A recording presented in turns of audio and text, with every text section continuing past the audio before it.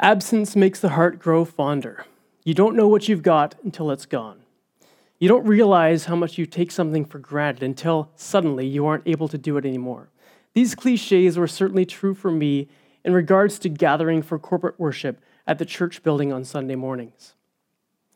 For many months at the beginning of the lockdown, as we were suddenly forced to transition from exclusively in-person worship gatherings to exclusively online worship gatherings, there wasn't a lot of time to stop and reflect about what was going on. We were just trying to figure out how to change our entire ministry model and service format almost overnight. However, after a couple of months of experimentation and problem solving, the dust settled and we found an effective way to put together video-based services and connect through an online platform. This was a big transition though, and I just want to take a second to recognize the hard work of those who were involved in the production of these online services. There was lots of people, and I can't get into all of those people, but in particular, I want to thank all of our worship volunteers, our leaders, musicians, vocalists, AV techs who were part of the weekly worship recordings. Playing and leading worship in front of a camera is not easy, but our teams really made the best of it, and I'm really thankful for all of them. I'd also like to say a big thanks to Courtney Rada, my wife, who has been our video production lead from pretty much the beginning of our online transition. Believe me when I tell you, our online content would look very different, and not in a good way, if it wasn't for Courtney's amazing work. All that having been said, as effective as our online services are, there's still no substitute for being gathered together in one physical space to worship. And obviously, if you're watching this right now, you're still connecting online at this point rather than in person, and that's great. In no way do I want to pressure anyone to gather physically who's not comfortable yet to do that. But the question remains, why has the church typically gathered together in person? What is it about gathering together in a physical space that seems to be such a vital part of what it means to worship as the church, as the people of God? It feels like being in person for worship gatherings is more legitimate, somehow more effective. But is it just a feeling, or does it point to something deeper? A more fundamental reality or truth about how we gather as the church to worship. Psalm 122 says, "I rejoiced with those who said to me, 'Let us go to the house of the Lord.'" This psalmist is excited to go to the house of God, but what kind of place or experience is being referred to here? What does it mean to go to the house of God? To answer that big question, we'll start out by answering three slightly smaller questions. What is the house of God? Where is the house of God? And how do we get to God's house? The house of God is a place where people encounter the living God. That's our definition. So, okay, we're done. That was easy. Moving on, let's unpack this a bit more. I propose that it will be helpful for us to think of the house of God as a physical place, a holy place, and a meeting place. So firstly, the house of God is a place. Now this may seem simplistic, but what I mean is that it is a particular physical place. From the very beginning of the Bible, whenever God initiated an encounter with people, it was in a particular place. At first, these were places out in nature or the wilderness, where God would suddenly reveal himself. I think of Moses and the burning bush. One moment, Moses was on a regular hillside with regular bushes around him. The next moment, he was in front of a burning bush, but actually in the presence of God. He took his shoes off because the ground he was standing on was now holy ground. There are many more stories like this of God meeting with people in particular places. Often, the place would then be marked with stones or a monument so that future generations would remember that this is where God met us. God was here. Later in the story of the people of Israel, God's covenant people, there's a transition from seemingly random physical places to a tabernacle, which is a complex tent structure that served as a kind of mobile temple, like God's Winnebago. Later, a permanent home for God was built in Jerusalem, which was the temple. But why does God choose particular places? God's people have always understood that God is the creator and sustainer of all creation. In a sense, he inhabits all creation all the time. This idea can be seen in verses throughout the Bible. Here's a couple of examples. Psalm 19:1. "The heavens declare the glory of God. The skies proclaim the work of his hands." Isaiah 66:1-2. Heaven is my throne, and the earth is my footstool. Where is the house you will build for me? Where will my resting place be? Has not my hand made all these things? And so they came to being, declares the Lord. Sometimes when I think about God in this way, as inhabiting all of creation, I catch a brief glimpse of the glorious truth of these verses, especially if I'm on a beautiful trail in the woods or on a mountaintop overlooking an expanse of hills and valleys, or on the shore of a lake watching a sunset on the ocean. However, these experiences are usually fleeting. Our powers of concentration and focus are limited. Our ability to relate large, complicated ideas with other large, complicated ideas is limited. It's difficult to hold the idea of God being present everywhere and revealing himself in all of nature with the idea of relating to him in a specific, personal way in the here and now. This is a limitation of our cognitive abilities and not a limitation of God's ability to relate to us. Sometimes I think we get this kind of backwards. At some level, we can come to think we're doing God a favor by making it easy for him to find us, by gathering in a big building, singing songs together, like God is way up in the stratosphere, looking down, wondering where his people are that want to meet with him. He says, "Oh, there's a building with lots of cars in the parking lot on a Sunday morning. Oh, yep, there's a cross on that building. I think I hear that new Phil Wickham song being played. Aha, that is where some worshipers are that want to meet with me. I guess I'll head down and hang out for a while." No, it's not that God needs help finding us. It's that we need help finding God. In his grace, God uses specific physical places in which to meet with us because our spirituality, our ability to relate to the unseen realities of the world, is rooted in our physicality. But more on that later. So there is a physical aspect to the house of God, and that is for our benefit. However, it is God that we're wanting to meet with, and God is holy. The first thing that means is that God is righteous, perfect, set apart in a totally different category. In contrast, people are not holy. Since the moment humanity rejected God through disobedience, sin became a barrier between us and a holy God. This barrier and separation is evident in all the encounters between people and God described in the Old Testament period of the biblical story. Again, think of Moses and his encounter with God through a burning bush. He had to remove his shoes. He had to keep his distance. He could come so far but no farther, and couldn't even perceive God directly, but only saw a flaming bush and heard God's voice. Exodus chapter 40 gives the account of God's instruction to Moses later on how to set up the tabernacle. Remember, this was God's movable house that accompanied the nation of Israel during their journey through the desert. Evidence of this kind of distance between God and people is here as well. In Exodus 40, then the Lord said to Moses, "Set up the tabernacle, the tent of meeting, on the day of the first month. Place the ark of the covenant law in it, and shield the ark with the curtain. Bring in the table and set out what belongs to it. Then bring the lampstand and set up its lamps. Place the gold altar of incense in front of the ark of the covenant, and put the curtain at the entrance to the tabernacle." Did you notice a word used twice in this short passage? Curtain. God's presence was represented by the Ark of the Covenant. That was the center of the whole tabernacle. But what was surrounding the Ark of the Covenant? Curtains. Again, there is a clear separation between the presence of God and unholy people. There's another aspect to the definition of the house of God being a holy place that I want us to notice besides that of perfection or sinlessness. Holy also speaks to the transcendent and supernatural nature of God. Let's read down a few more verses in Exodus 40 from where we left off and see what happens when the tabernacle is used publicly for the first time and God makes his inaugural visit. Then the cloud covered the tent of meeting, and the glory of the Lord filled the tabernacle.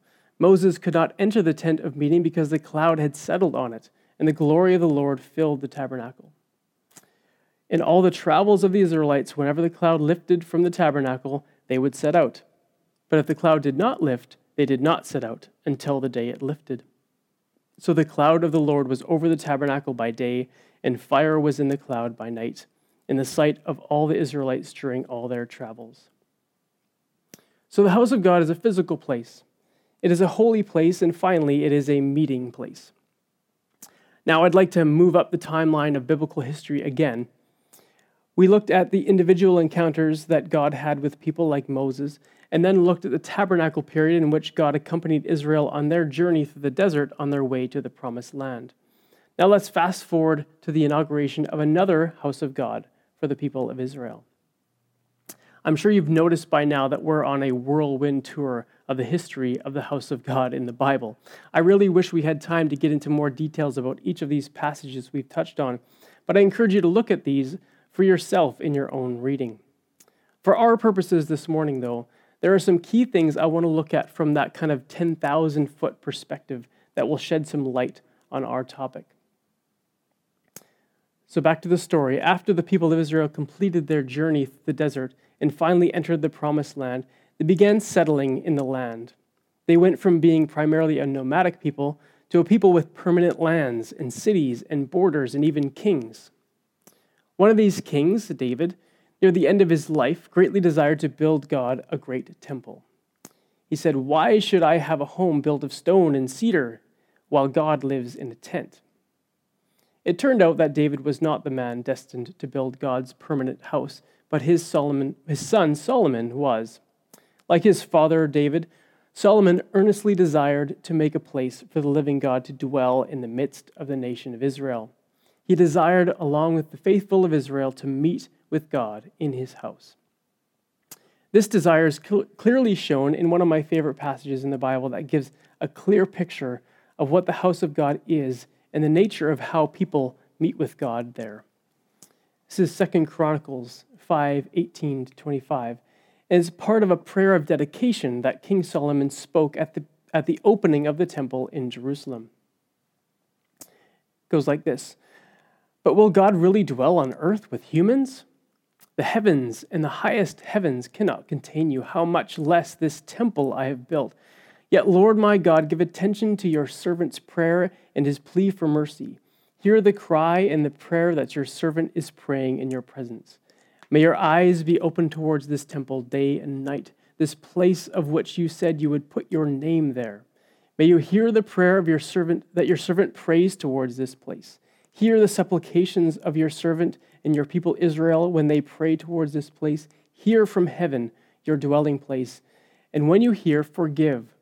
When anyone wrongs their neighbor and is required to take an oath and they come and swear the oath before your altar in this temple, then hear from heaven and act. Judge between your servants, condemning the guilty, bringing down on their heads what they have done, and vindicating the innocent by treating them in accordance with their innocence.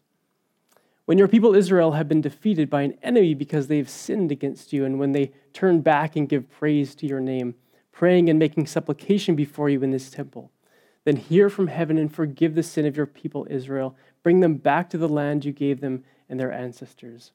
When the heavens are shut up and there's no rain because your people have sinned against you, when they pray towards this place and give praise to your name and turn from their sin because you've afflicted them, then hear from heaven, forgive the sin of your servants, your people Israel. Teach them the right way to live. Send rain on the land you gave your people for an inheritance." I love this passage because it provides a catalog of all the ways we desire to meet with God and want him to be present in our lives. Verse 19 is about hearing our cries for mercy. Verse 20, see us, may your eyes be open towards us. Verse 21, hear our prayers, forgive us. Verse 22, bring justice, vindicate us. It goes on talking about restoring us when we've been defeated, providing for us, forgiving our sins. I don't know about you, but this resonates with me and my desires to meet with God and know his presence. In this passage, the desire is sincere. And now God has a big, permanent, extravagant house right in the middle of the capital city of the nation of Israel. But there's still a problem. God is still holy, and people are still not holy. There is still that distance, that separation. The Ark of the Covenant was in the center of the temple as it was in the center of the tabernacle, this time in a room called the Holy of Holies, the physical representation of God's very presence, surrounded by floor-to-ceiling curtains. So we've seen why it's important that the house of God is a physical place. We've seen how it is a holy place, and we've looked at what it means that the house of God is a meeting place. We have a pretty good idea of what the house of God is. Now, where is it? And now we get to the exciting part of the story, the part of the story where God, once and for all, removed the distance between himself and humanity. Again, we're going to fast forward along the timeline of biblical history, this time almost 1,000 years after Solomon's temple was completed and dedicated. One day, all those years later, a young carpenter turned rabbi named Jesus from Nazareth was visiting the temple with his disciples. As they were leaving the temple, one of those disciples got his attention and pointed up to one of the impressive buildings in the temple complex. Instead of being impressed, though, Jesus turned to them and said, "Do you see all these things? Truly, I tell you, not one stone here will be left on another. Every one will be thrown down." A short time later, Jesus would be arrested and condemned as a criminal and heretic, would be sentenced to death by crucifixion, and although he'd never sinned, he would die a sinner's death. But something incredible happened after he breathed his last. Matthew 27:51 reads, "At that moment, the curtain of the temple was torn in two from top to bottom. The earth shook, the rocks split." Something big was happening here, something that would change the definition and location of the house of God forever. Through the death of Jesus, that distance that existed because of sin would now be taken away through him. 2 Corinthians 5:21 says, "God made him who had no sin to be sin for us, that we might become the righteousness of God." That curtain in the temple split for a reason. That distance that made it necessary was gone. God no longer wanted to meet with people through burning bushes or through elaborate tents or grand stone temples. He wanted new temples. 1 Corinthians 6:19 says, "Do you not know that your bodies are the temples of the Holy Spirit who is in you, whom you've received from God? You are not your own. You were bought at a price. Therefore, honor God with your bodies." So where is the house of God? Well, if you have faith in Jesus, look to him for rescue from sin and as your only source of righteousness with God, then the house of God is you. But all the definitions of the house of God we looked at before still hold true. The house of God is a physical place because God dwells in us and we gather together as God's people to worship. And then the place that we gather becomes the house of God. The house of God is a holy place because he made us holy through the death and resurrection of Jesus. And he wants to reveal his holiness through us to our friends and neighbors and family. The house of God is a meeting place because we experience God living in us and in the midst of our gathered church. Those desires for meeting with God can be satisfied. To be heard, to be seen by God, to have relationship with him through prayer and devotion. So we set out to answer 3 questions. What is the house of God? Where is the house of God? And how do I get to God's house? But now you might be thinking, hold on, if I'm a Christ follower, then I'm one of God's houses. I don't have to go anywhere. I'm there all the time. And on one level, this is correct, and that's why we can legitimately gather online to worship. Our living rooms can become the house of God when we use them to worship and meet online. But let me ask you something. Do you feel like God's house every hour of every day? Does your living room feel like the house of God all the time? Yes, it's true that God has chosen to make his dwelling in us, and we are, as Christians, the physical presence of Jesus in the world. However, again, we run into our limited cognitive abilities and ever-present human weaknesses. When I talked about the house of God being a physical place, I said that our spirituality, our ability to relate to the unseen realities of the world, is rooted in our physicality. Here we need to draw some distinction between our understanding of the house of God and our experience of the house of God. The basic definition of the house of God is the place where people encounter the living God. Now, this place is not just a physical place, but also a spiritual place. It is a physical experience as well as a spiritual one. This is why I think worship is so central to what it means to gather in or gather as the house of God. Worship helps us align the truth about our relationship to God with our experience of that relationship. This is because we engage our bodies in specific intentional ways as well as focus our hearts and minds on God.